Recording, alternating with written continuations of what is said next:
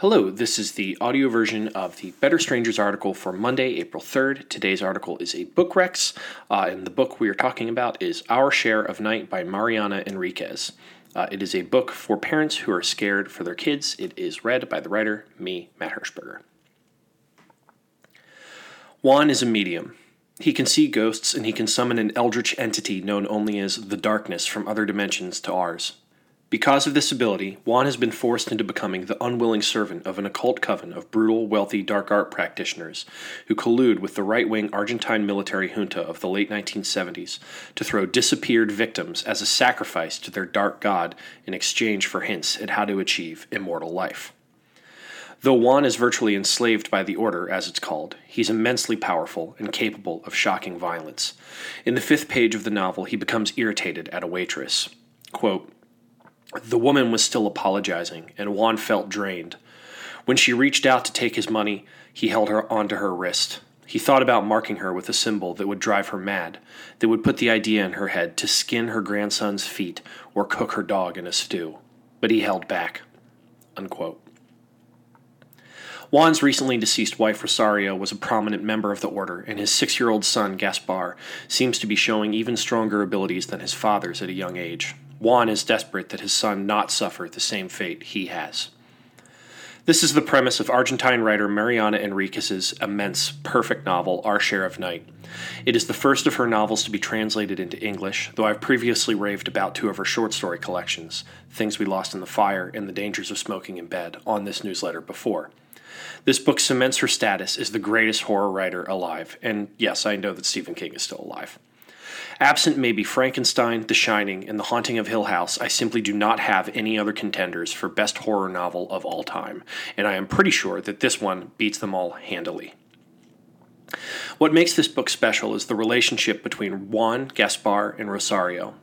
The novel switches intermittently between their perspectives, first showing us Juan's desperate efforts to save Gaspar, then showing Gaspar's uncomprehending horror at the grotesque and evil things his father does in the name of quote-unquote saving him. And then cutting to Rosario's torn relationship between the Order that gave her everything, the man she loves, and the son who, if she so chose, she could destroy in the name of becoming one of the most impossibly powerful people in all of existence.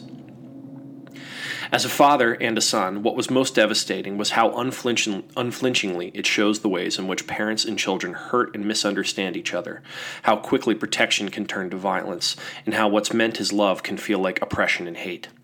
The passage that gives this book its title encapsulates this perfectly and is perhaps the most beautiful thing I've read in years. Quote, "On the other side, on a muddy path through tall grass with pools shining like mirrors under the moon, he took Gaspar's face in his hands, leaned down to look him in the eyes, and caressed his hair, the box on the ground between them, and he said, 'You have something of mine. I passed on something of me to you, and hopefully it isn't cursed. I don't know if I can leave you something that isn't dirty, that isn't dark, our share of night.' 'I like this,' said Gaspar, and his father replied, 'Of course you do, because nothing can hurt you.' 'Nothing? Right now, nothing.'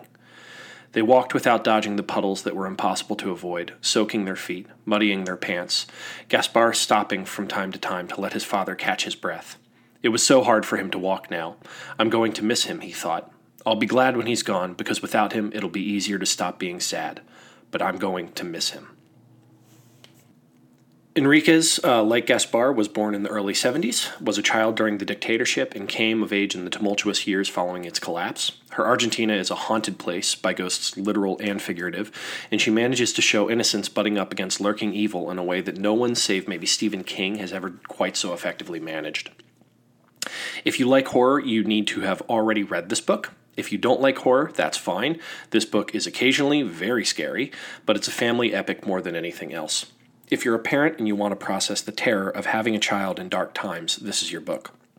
We all want to save our kids from pain and horror, but our protection and care has the ability to also smother and destroy. I cannot recommend Our Share of Night enough. Enriquez's writing is somehow both poetic and fast-paced, and Megan McDowell's translation is breathtaking. You can buy it at the link that I've got on the page right there. All the links in the article, as usual, are affiliate links to bookshop.org. That means I get a small kickback if you choose to buy it from there. And bookshop.org helps out small bookstores. I never link to Amazon. Thank you, and I will see you guys on Wednesday.